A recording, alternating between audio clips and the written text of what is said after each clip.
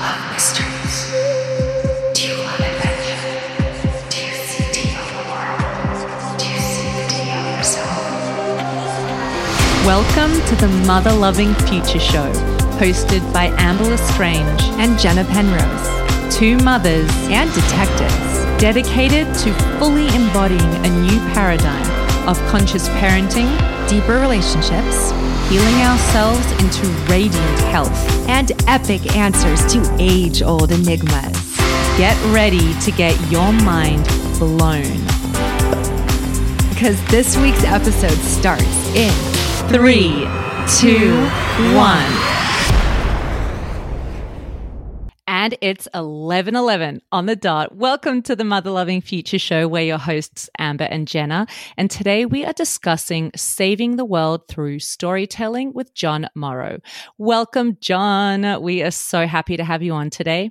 I am so happy to be here. Yay! John is a very good friend of mine. He has been in the community, the Cafe Gratitude community, for a very long time, friends with the family, friends with all the incredible, beautiful, creative souls out there that I know. And you are up to some pretty incredible stuff, John. I mean, really the most profound artist I personally know. And it's a real pleasure and delight to have you on and to pick your brain about all the good things in the world, like storytelling. I was thinking how interesting it is to be a visual artist who's on a podcast, having to be able to speak words as image. And I'm always, as a storyteller, that's something I'm learning how to do, the power and the poetic and almost the pigment of words. Beautiful. The pigment of words. Love that. Yeah. You two goddesses, have you ever read the book, The Alphabet versus the Goddess? No. Okay. We need to. Yeah, there's this amazing book called The Alphabet versus the Goddess. And it really speaks to the power, you've heard that phrase that an image speaks 1,000 words. Mm-hmm. And so this notion that if you saw a picture of a tree, for instance, it's inherently feminine, inherently holistic and relational. So if you saw this tree, a picture, an image of it, you would also see its relationship to the sky, its relationship to the earth, the world or the landscape behind it. So there's this holism that's there in image versus if you had to describe the tree, you might say it's a pine tree. You might say it has needles. You might say it has leaves. You might say it's, in foliage. It's barren. You have to speak so many more words and so much more effort to chisel that into existence rather than just the inherent immediacy of a photograph. And so they were talking about how, like in Egypt, for instance, they used hieroglyphs as their language, pictures, a pictorial language, and how this is an instant communication that can speak across any kind of language. And I've also thought about these universal icons. So if you go to an airport, like there's the taxi, there's the restroom, there's the baggage claim. That image, those are there throughout international borders and can speak to anyone through the simplicity of a picture, of an icon. And so the point of this book is, there's many points in it, but how feminine cultures would often use image more than word, and words, nouns, for instance, inherently create separation, and it's a masculine form. It's like a map drawing or a line drawing, right? It's saying, well, this is a bottle, and that is the table, and this is the floor. It's separate. It creates like a dualism, no matter what, where this language of the feminine shows relationships always. That it's that this bottle, yes, it's a bottle, but it also holds the water, which is sitting upon this table, which is sitting upon the earth. It speaks of the beautiful connectiveness in all things. That's very, very well said, and an interesting concept that I had not heard before. Beautiful insight. And I love the fact that it's left up to one's own interpretation. And as one interprets something and speaks it and shares the ideas, it's a form of therapy, I think. So that's, a really beautiful way. Not just therapy for the expressor, the person that's expressing it, but can be cathartic therapy for those who are, witnessing the expression.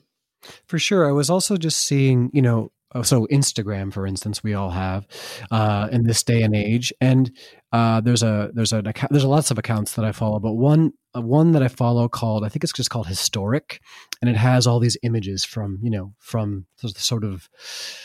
recording images, and a lot of them in the civil rights movement, for instance, will come up and they would line the front pages when things were happening, and it would or wars or things, and at the time they would be both horrific but also spread such compassion, and people were drawn into action for seeing that's not right. We can get lost in this information sort of constantly solicited for our attention, and I think too, with advertising and whatnot, we're flooded with imagery too. I'm not saying image is sort of untainted or uncorrupted in that, but the power of an image. And think about these iconic, that image of the students standing in front of the tank, in Tiananmen Square. Just the power of resistance and how much an image can hold. I'm fascinated by this, and this has always been the power of art and image making to communicate to the heart.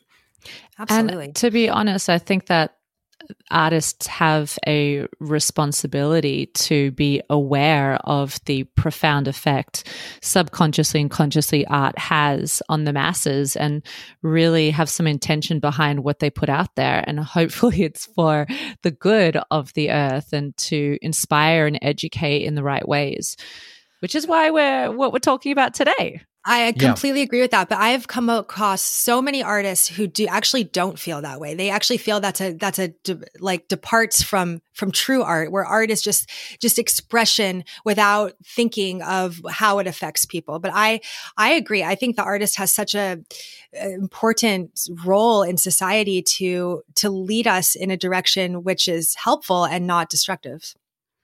Yeah, I think artists are inherently creative. And I think, with that, the utmost responsibility would be to be responsible for the world we help create, mm-hmm. and the world that, there's, the future hasn't happened yet. This is the mother loving future, and the future hasn't happened yet, but we are creating it with every word, with every action, with every new day, with every act of generosity or kindness or destruction or unconsciousness.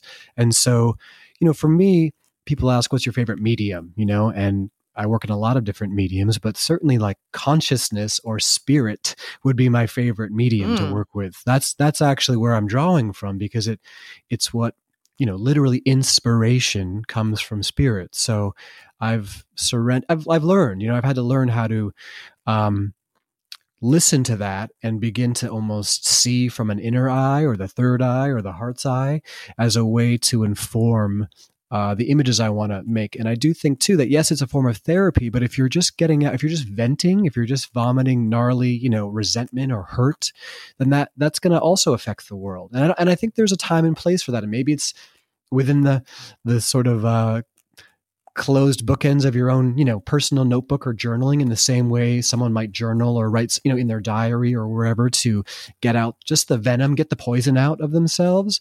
There might be artwork that may never be seen for the world, and it may not be intended for the world.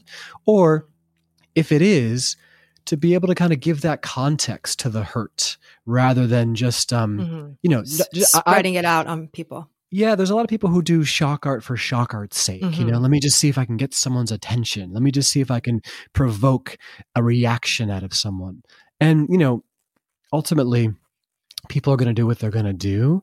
But I've chosen, for better or worse, just to see. It's so much more wholly satisfying to follow where inspiration takes me. I completely agree with that. I have one question on that, actually, which is the fact that if you look at the art that's sort of made in the world or promoted in mainstream culture, a lot of the times it is more shocking. It's less socially conscious. And I've found, just from socially conscious artists that I've known personally, it's sort of like, if you're out there, speaking the truth of love, sometimes that you're not getting picked up by the mainstream. And so do you have any thoughts about that? Yeah, that's great. Well, two things. So one, I just saw, I 1,000%, this is a complete 1,000% judgment, that I am not a fan of like the duct tape banana on a wall being a $2 million piece of art. I'm just not. I'm how not. could it?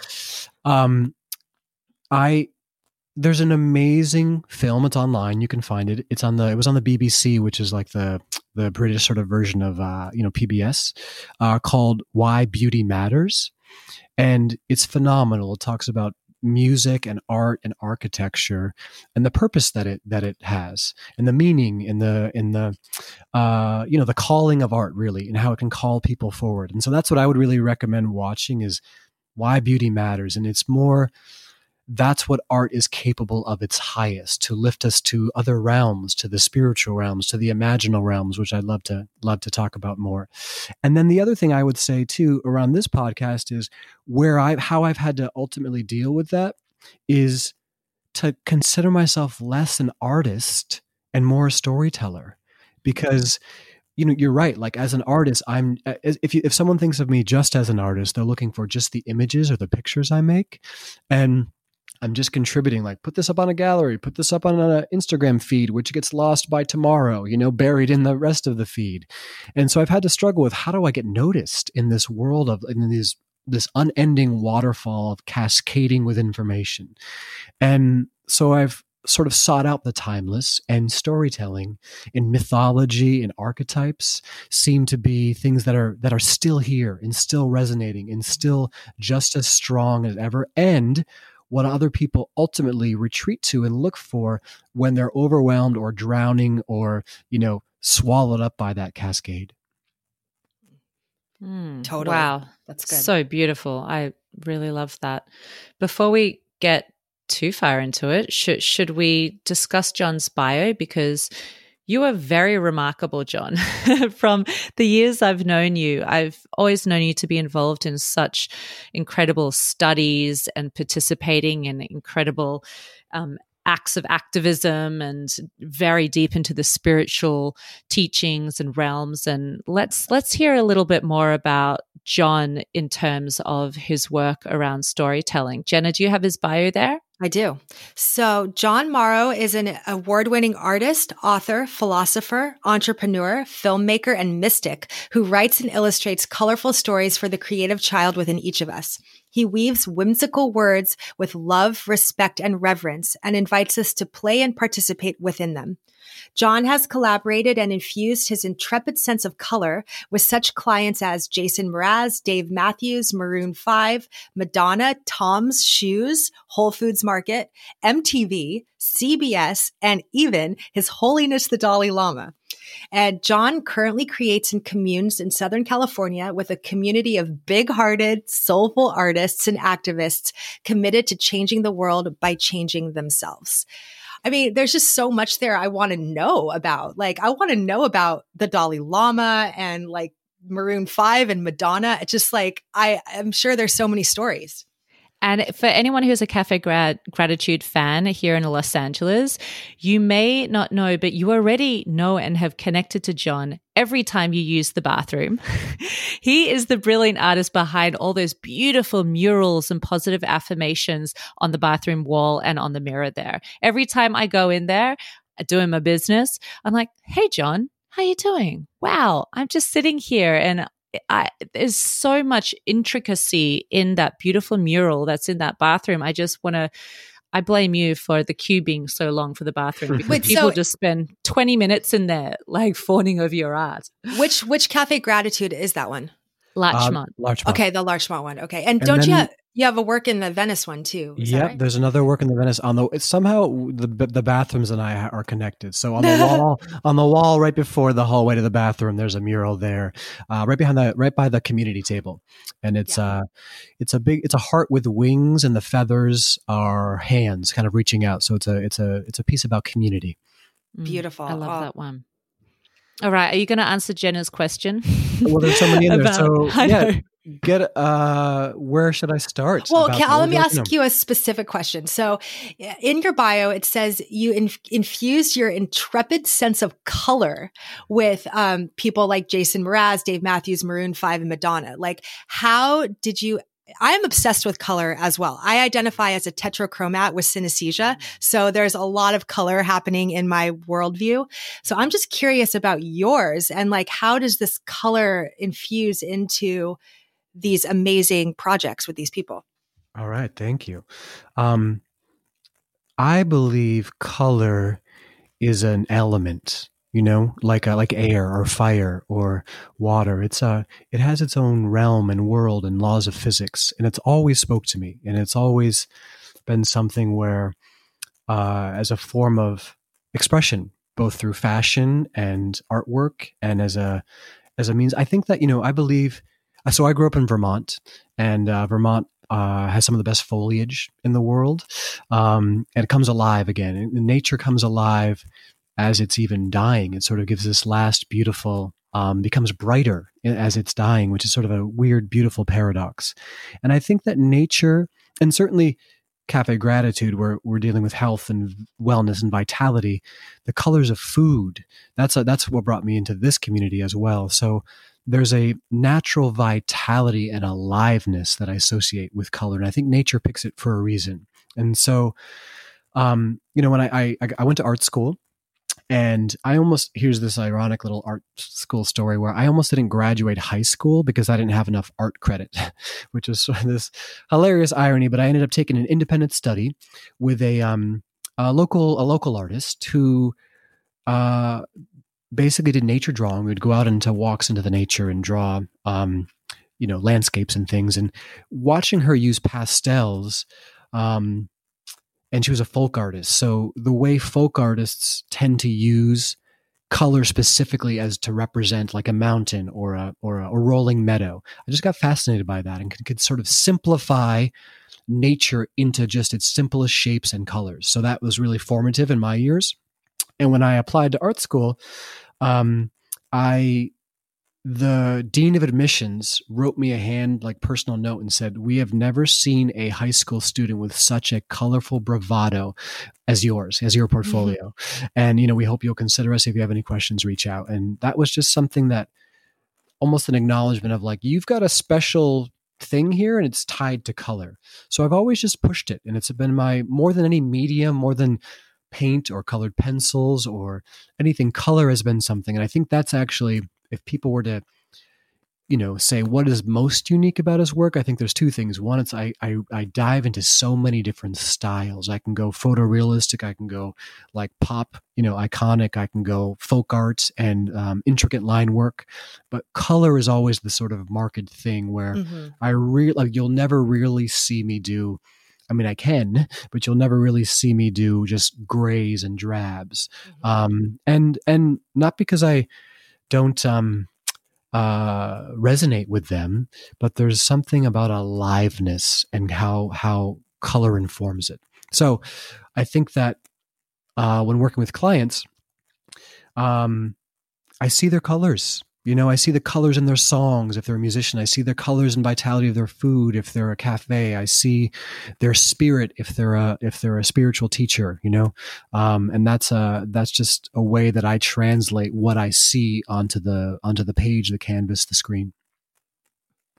Wow. So if you're working with a musical artist, and how do you interpret their color into, how do you basically collaborate with them and on what kind of project, for example? Yeah. So I majored in illustration, and as an illustrator, we were taught to translate text into image. So it was kind of that alphabet for the goddess thing where like, okay, here's some text. What does this look like image wise? How can I make this speak without using words? And for musicians specifically, lyrics do that. Lyrics are poetry. They're prose. They fill my mind with imagery that I get to illustrate and translate.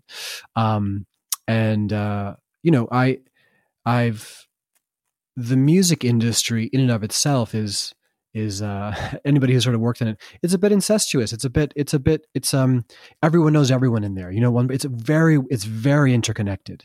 And so I started working with I got my start. I sort of taught myself graphic design and would do show flyers for friends of my bands or my brother's bands. And then how I connected to Jason Mraz first was I just found out about him at the kind of tail end of the Napster days, really, and downloaded some of his music. And I loved it. He wasn't touring. He didn't have a record out yet, but fell in love with his music, and he still had his email address on his website. So I just put some designs together, sent it to him, and we started an email correspondence, sort of like we became pen pals first, really. And then he toured. I went and saw him at a show. We met and became instant friends. And then his album came out, and it kind of took off, and I got to sort of take off with him and become his, merchandise designer and album designer. And then that, people saw that, and the same people who were doing his merchandise just happened to be doing Madonna's, and my designs were selling really well. So they reached out, and I got to do some things for her. A couple surreal pieces. Here's a very weird story where love weird stories. The second thing I did for her was, it was a portrait of her, and they wanted it on the back of a sweatshirt. So it was a pretty racy, wet t-shirt photo of her. And so what I had to do was actually like retouch and edit out her nipples for this thing. That was like part of this project. Madonna's Why nipples. would you do that? It's Madonna's calling card. That's what I thought. But that was like I was like, it was a moment of my life is taking me to some weird places. I'm actually being asked to sort of Photoshop out Madonna's actual nipples. Okay, here we go. I'm in, merchandise designer. Amazing. Oh my gosh. Perfect. So the LA story. Totally.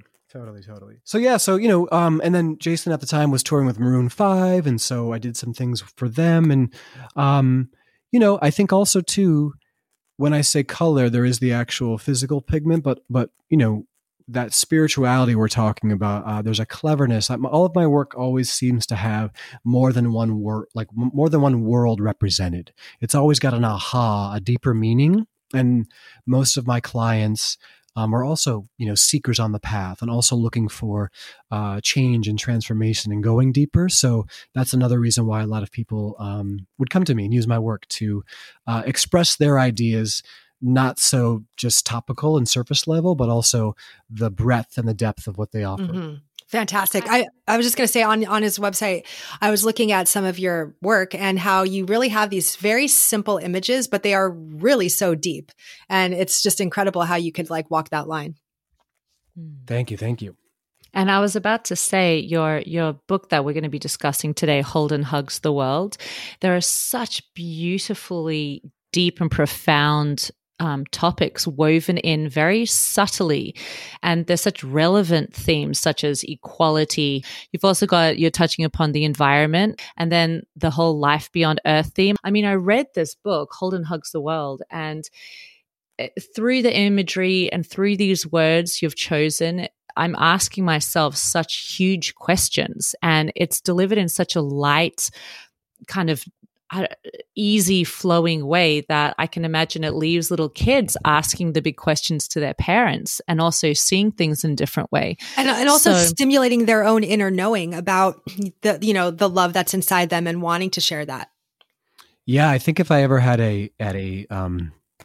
like an educational outreach around children, it would be something like seers sooner, how to create seers sooner, how to create mystics sooner, and speak to that part in the child, as from an early age, watching them. So it's not just, and again, nothing against SpongeBob or anything like that. I'm sure there's profound, like truly profound metaphors there, but yeah, to begin to ask those questions now, because I think they are timeless and ageless, and therefore they can resonate. I'm really interested in that. Is there a way that if parents are the ones going to be reading to kids, before they read, can this be having a profound effect on the child and the adult? That's you get more bang for the buck right there.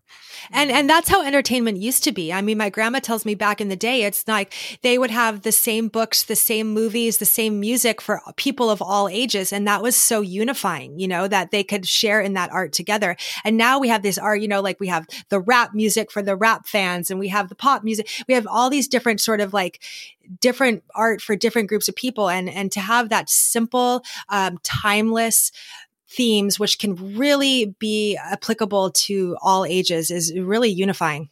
Yeah, they were saying for children's books too that there hasn't been that most of the bestsellers for children's books are still the timeless ones, like The Giving Tree, a lot of the Shel Silversteins or Dr. Seuss, Harold and the Purple Crayon. There's these stories that actually are speaking to something deeper, and year after year, perennially, they're the bestsellers. So did that idea inspire Holden Hugs the World? Why don't you tell us a little bit about the book? Or why don't we just read the book? Yeah, I want to hear it. I'm ready to hear it. Okay, great. I'm ready. Let's go. Yeah. And then you can ask me questions after. Great. So here's the dedication. To every child that is, was, and will be, this story was written for your heart from me. Let us be sisters and let us be brothers. Let us be Holden to each of each other. Holden Hugs the World. There once was a being whose soul was quite golden. He loved hugging so much that his mom named him Holden. Holden held tight to his known universe until one day on Earth things began to get worse. When Earth needed help, it called out for some love, so Holden went down and gave Earth a hug. He hugged colorful birds and deep-rooted trees. He hugged snow-covered mountains and hard-working bees. He hugged the crookedest rivers and calm, quiet lakes. He hugged all the elephants and even the snakes. He hugged a lost polar bear and the fast-melting ice. He hugged the ocean waves once and the sea creatures twice. He gave hugs for a moment and hugs that would last, but before he hugged anyone, Holden made sure to ask. He hugged people of all faiths, all colors and ages. He hugged people who earned all sorts of wages. He hugged those who were different and those quite the same, the one-of-a-kind snowflake and each drop of rain. He hugged the lives that were new and those that were long. Holden's hugs felt like the music to the sweetest of songs. He hugged those who tried hard to give it their best, and he hugged those who needed to lie down and rest. Holden hugged people's prayers, and he hugged people's thoughts. He hugged the food that they grew and the things that they bought. Holden hugged through pollution, violence, and hate. He hugged the whole world before it was too late. Now that Holden had held each and everything nearer, the purpose for living on Earth became clearer. He spread lots of love across this planet of ours, then looked up to see a new friend in the stars. The two hugged each other as they giggled with glee. I'm holding you, and you're holding me. So good. So good.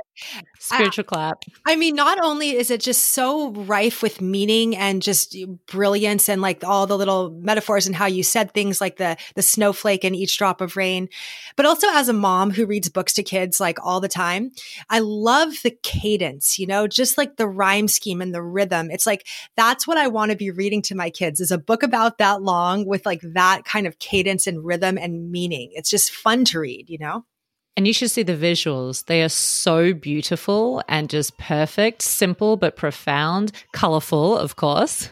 Yeah. Oh yeah, we could put a link to the book in the show notes. Oh, definitely. Yeah. We definitely it's will. happening. Perfect. So, John, I want to know what inspired you to write this book. Great question. I think that for me, I'm not a parent yet, but I have been thinking about what would I tell my child in these times? What do they need to hear? What do I need to hear? What does my own inner child need to hear? And there's a reassurance that I was looking for, and connection and compassion. And it feels like the antidote to whatever's happening now. And the book really came, it was one of those ones, this one specifically, it came through in one of those one fell magical swoops. Like I wrote it in about 15 minutes, and I would say that original version probably was like 85 to 90% of what it actually is now. I did make some tweaks and change some things, but it was mostly all there. It came through in one fell swoop. So there wasn't a specific, circumstance or like instance that happened as much as just sitting with the state of the world. And as an activist, I've turned more and more to my art as a way to, I don't want to say combat it, but as a this can be otherwise. Here's something else. other than this, and as a way to create a new world and a new language and visual language to stand upon and reference. That makes a lot of sense. And I love just like how spirit just comes through you in these bursts of brilliance. It's really quite a talent. Yeah, I'm really interested in this thing, so do you guys know about imaginal cells? No, tell us. Okay, can't wait. Okay, so there's these are real. They're called imaginal cells, and imaginal cells are the first cells, or the first imaginal cell is the first cell in the butterfly. It's the first cell that becomes the butterfly in the chrysalis when a caterpillar goes in there. And so it's like a mystical cell. It comes out of nowhere. It's a magic. Scientists still do not know where it came from. It has no like DNA or connection to the caterpillar. There's nothing about this cell that would even have any connection to this sluggish, dopey, dumpy caterpillar that's jumping around. It's a full-on like butterfly cell. And what happens is something catalyzes it when the caterpillar spins its little cocoon, it goes in there, and then this cell shows up. But this foreign cell is looked at as like an enemy, or like like a foreign cell to the caterpillar cells, and they think they have to attack it. They're like saying, "Oh, this is a danger. Let's attack it." And so there's this whole riot that's going on. But this imaginal cell is so clear and so resolved in its vision and so inspiring that it actually gets the others to sort of join on board. It basically says, like, listen, guys, if we put our heads together, we can fly this thing, basically. So, but there's this whole war that's going on inside of the caterpillar. It's dissolving. And so, there's these cells that have transformed. Other ones are trying to take them down. Another cluster of imaginal cells will form over there until it basically dissolves itself, until it's like this living goo that reconstructs itself into the butterfly. But that's kind of what happens. So, whoa, wow. Incredible. And scientists have even put up a microphone to chrysalis, and there's a full-on screaming that's going on really? inside. It's like a shrill dying of what's happening. Wow. So, and wow. that's I would have to say at some level, we're going to have to sort of know that realm and know that transformation, or know birth, right? And so this imaginal realm is what I would call that realm where the muses come from, where they find inspiration, where stories come through. There's this great quote that I read that was talking about Shakespeare, for instance, and it said, did Shakespeare create Othello, or did Othello create Shakespeare? Which realm is more real? Who's writing who, right? And from these, whether it's the realm of ancestors or spirits or chakras, there's this place it's like where the invisible realms that we can't quite see. And I've thought about it in a lot of scientific terms, so this is real science, where a snail or a slug, okay, they can only see, or they have their moments of perception are basically like 5 seconds to one of our moments of perception. So if you were to walk by a snail or a slug in quicker than 5 seconds, which usually happens, it was as if you never walked by to that snail or slug. It just didn't happen because it happened quicker than their moments of perception. Mm-hmm. So then I go like, what's going on in between our moments of perception? Yeah. Lots. We think we're like going around here going like, oh, we got it. I'm living at one time with like one-to-one moment with reality. No, there's whole other things happening. And so rather than think of it as some distant place out there, I like to think of it as like where two oceans meet. There isn't really a boundary, but it's if we can connect to those subtler realms, things happen. And I think that's actually what transformation is. Like, there are marked moments in our life that are instant transformation that will never be the same. Becoming a mother, getting married, meeting the love of our life. There are these peak moments in our lives for sure. But if you look at them over time, there's this subtle, profound change that happens almost imperceptibly. And if we look back, it's like, wow, I don't know what happened, but I know something happened because I'm different. And whatever that is, I am a student of that for life. And then your entire outer world changes. Yeah, no, exactly.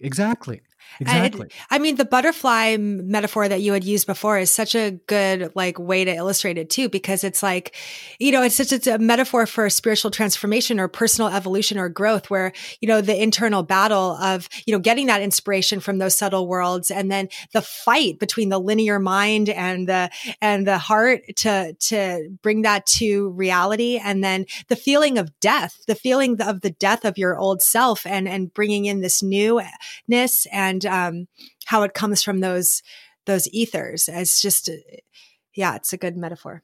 Well, I think, you guys are working on a book right now. Am I allowed to say that on the air? You're working on a book? Is that public knowledge? Yeah. It is now. Yeah, totally. That's totally great. Okay, great. So whether you're working on a book or a baby, where do they both come from? Yeah. Like where there's something that does not exist and then it comes into existence. Mm-hmm. That fascinates me. And I don't know what that is, but the only way that I found to be able to connect with that is through creation. Creation seems to be a connective tissue between that. And so these realms, and I do believe ideas are entities. They speak to you, they help form you, they shape you, and they'll take you on a journey with them. And so I've made my life about learning how to listen and staying connected to that realm.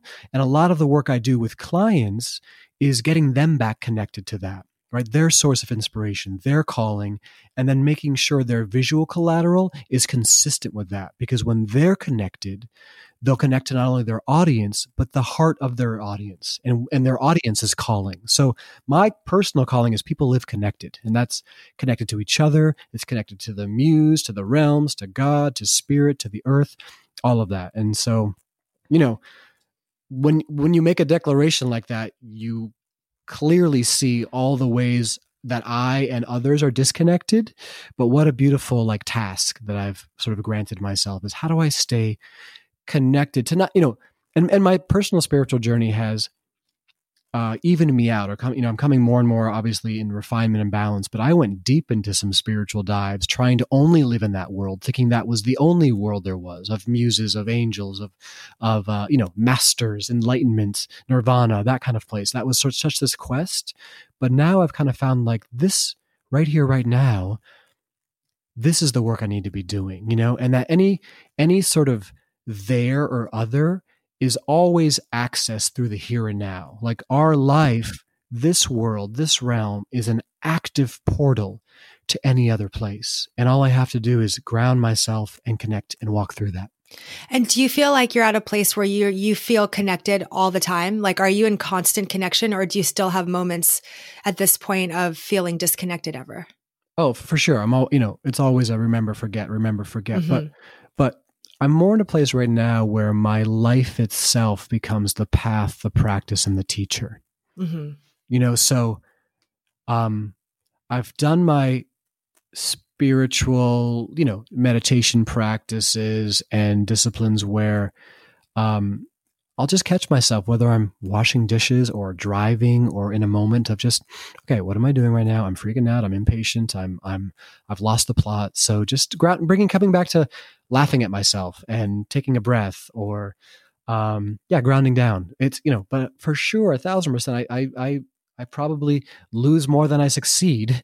And but in that quote unquote loss is another opportunity to return again and again. And so totally. And teaches more humility, constantly. Oh, Earth School. Yeah. Yeah. I know you also wrote another book called Keepers of Color, correct? Yep. And so tell us a little bit about that book and about the story being told there. Sure. Thank you. So The Keepers of Color it's definitely for the inner child. I'm still actually learning what this book is, to be honest. My friend Irene always says this thing where you think you're doing one thing, but you're doing something else, And, but this book was it was my own process of coming out of I would say a darker or more intense time in my life, to reconnect with my playfulness and, literal sense of color. And so I thought for a while that my first child, I would name them Color. And if I ever had a child, but instead I named the main character of this book Color, who's a little shamanic Sherpa, a little colorful guide who is your cheerleader, in this spiritual practice, in the earth school, and guides you through your own inner world to be able to connect to that imaginal realm within you. I believe everyone has that. And there's a lot of people who say, I'm not an artist, I'm not creative. I just don't believe that. I believe that, whether you're a mother, an accountant, a lawyer, a scientist, it's all inherently creativity, because we are the realm. The medium is creation. We're all in a ever ongoing creation. You can never not be creating. And so I wanted to have this little colorful character walk you through your own psychology, and that's tough, because when people hear hero's journey, when they hear spiritual journey, when they hear psychology, they can kind of put their arms up. But this is a kindergarten way to kind of have you see what your inner landscape is made of. And so color goes along. This little character color takes you along, and you meet these archetypal characters who are called the keepers, and they're just here to uphold and overlook that realm. And there's the kind of bad guy in the book is called the gray area. It's that place of nebulous confusion and doubt and apathy. It's like, I don't know, I can't find my inspiration. That was, again, my way of dealing with Trump getting elected, or like another wildfire happening. And I'm like, how?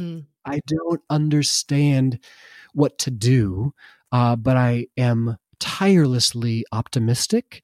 And I do know that literal bringing color is a way that's just feels needed here. Vibrancy and vitality feel needed here. So let me bring that.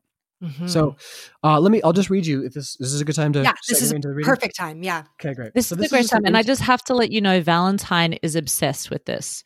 He's a massive fan. So thank you for creating this. Of course, because he's like a little Sherpa for the divine himself. It's true. And Valentine, I will say too, when we see each other, he and I always bond over superheroes. And that's actually how I learned how to draw. Like, I wasn't a huge comic book fan, but I was a huge comic book character fan. Spider-Man was also my original favorite, which I think was his as well. I know he's gone into the Black Panther days. We all kind of go through our fades, but Spider-Man was the OG, I think, with Valentine, correct? It's true. Very correct. Yeah. He'll always be his number one. So same with me. So I learned how to draw by drawing comic book characters. And anytime I see Valentine, we do that. But I think there's something about the superhero and the archetype of what they represent that we're connected to. Okay, yeah, so this is a little Keepers of Color. This will set the stage for what this journey is. This is a tale that reminds other tales it is their time to be told. Once inside a time, the world within was full of color and light. Imagination and creativity were the laws and loves of the land, held in balance from all directions by the Great Mystery. The Great Mystery has a million names, all of which point to the loving, luminous source of life that dwells inside every atom and everything. It's the benevolent force that pumps blood through our body, guides rivers to the ocean, spins the planets in orbit, and turns winters to spring. Stretching from one corner of the world within to the farthest reaches of the world as we know it, span the rainbow of remembrance. The rainbow was a brilliant and beautiful bridge that connected heavens to the earth and the eternal to the present. It was a resplendent reminder of the magic that could be found not in some faraway land or some enlightened mountaintop, but here and now in this breathtakingly majestic world. All creatures who dwell beneath this colorful curve believed in the power of possibility. It was a place where dreams mattered, and every being was guided along their one-of-a-kind journey to live out a uniquely magnificent purpose. To ensure the rainbow of remembrance shone morning, noon, and night, the wisest of sages throughout the kingdom were employed to safeguard the spectrum. Each was assigned a hue in the rainbow, conveyed a virtue to live by, and offered a talisman for the taking. Collectively, these kind and courageous custodians were called the Keepers of Color. The keepers were a festive, celebratory bunch entrusted to color in everything under the sun. From bird wings to coral reefs, the nuances of nature were all painted in praise and play.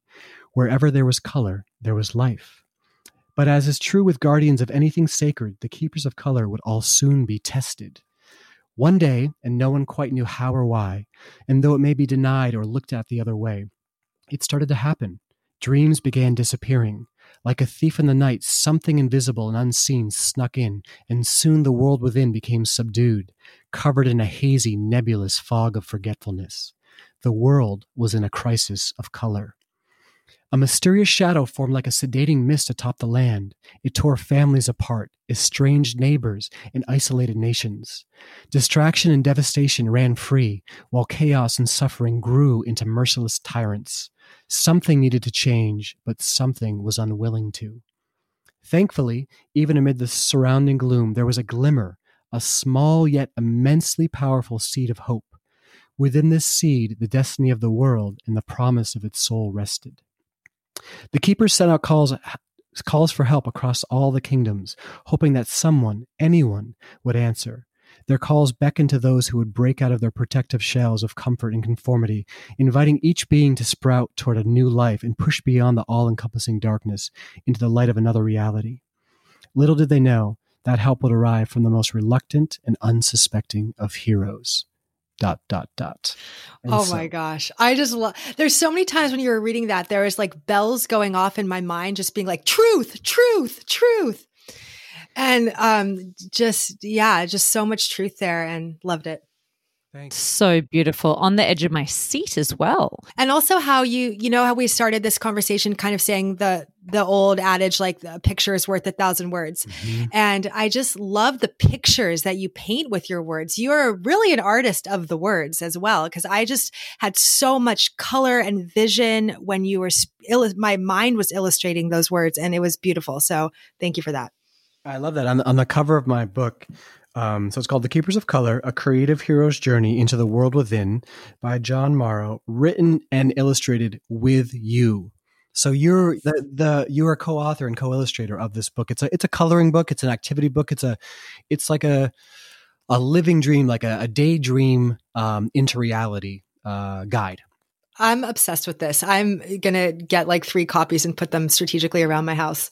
I love that. Hey, John, do you have 2 more books on the go right now in the works? I do. So, tell us about them. I'll tell them about them. One's called Small Voice, Be Brave. And so my dad passed away about a year and a half ago, and I went back to Vermont, where I'm from, and I just connected to my childhood, all the memories going through the basement and the photos and the clearing, and then just being in the homeland. And this little story came up about a chickadee. Do you guys know what a chickadee is? Yeah. A little bird. Yeah, it's a little bird. I think they're mostly on the East Coast, but they're small birds, but they're known for like their ferocity. They have like a Napoleon syndrome, where they're like they'll fend off other much larger birds.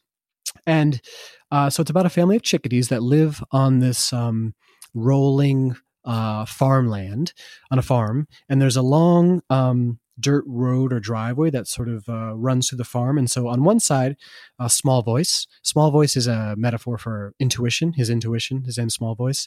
So he lives with his parents, and they have their bird house, their bird bath, and their bird feeder. So they're really kind of like set up by the system. Basically, they're right by the actual like human's house. And on the other side of that winding dirt road, there's rolling meadows and a pond and food for all 4 seasons and a big barn. And on top of that barn is one of those fake owls that they have, meant to scare away birds and pests. And so Small Voice's parents won't let him cross the road. But his intuition's like, something's not right. Like something is off here. Like that owl isn't real. And so the story takes place in all 4 seasons. And in the winter, a clumsy, hungry squirrel comes and knocks over their bird feeder. So all their food for the long, cold winter is gone. And so finally his Small Voice is like, I'm going to go just call this owl's bluff. And he goes on this little journey to get up and finds that it's sort of just a plastic owl. And is like, come on, guys, like there's plenty of food over here. We've got a whole new life. And so everyone sort of joins. And the power of standing up to your fears, listening to your voice, and then seeing a whole new world when you're willing to be brave. So it's called Small Voice, Be Brave. Oh, love absolutely that. Love that.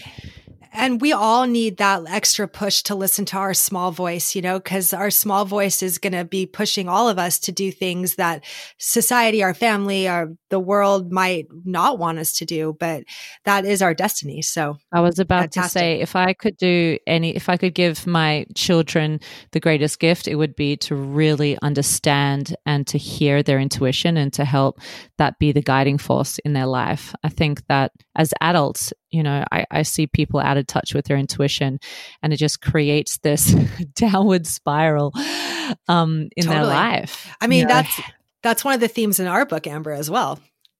That's right. Following Intuition intuition. and recognizing that voice and following it and being brave enough to trust it can really, weave an incredible life. So that's smart to get that in there, And I think, especially to kiddies. yeah, and I think that there's such a big cultural conversation right now about sovereignty.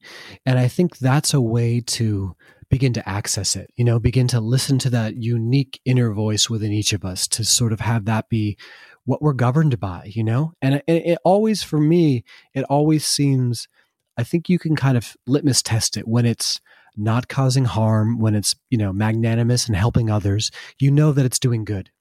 Yeah. Yeah. When it has that high vibration, of love underlying in it. I completely agree. John, fascinating. Thank you so much for sharing all this amazingness with us. I am so inspired to read nothing other but activated material to my son and my baby. Can you please tell us where our audience can follow you, find you, get a commissioned piece from you, find your books? We'll link that to the show notes, but tell us where we can all get hold of you. Wonderful. Thank you. So you can find me at johnmarro.com. So it's JONMARRO.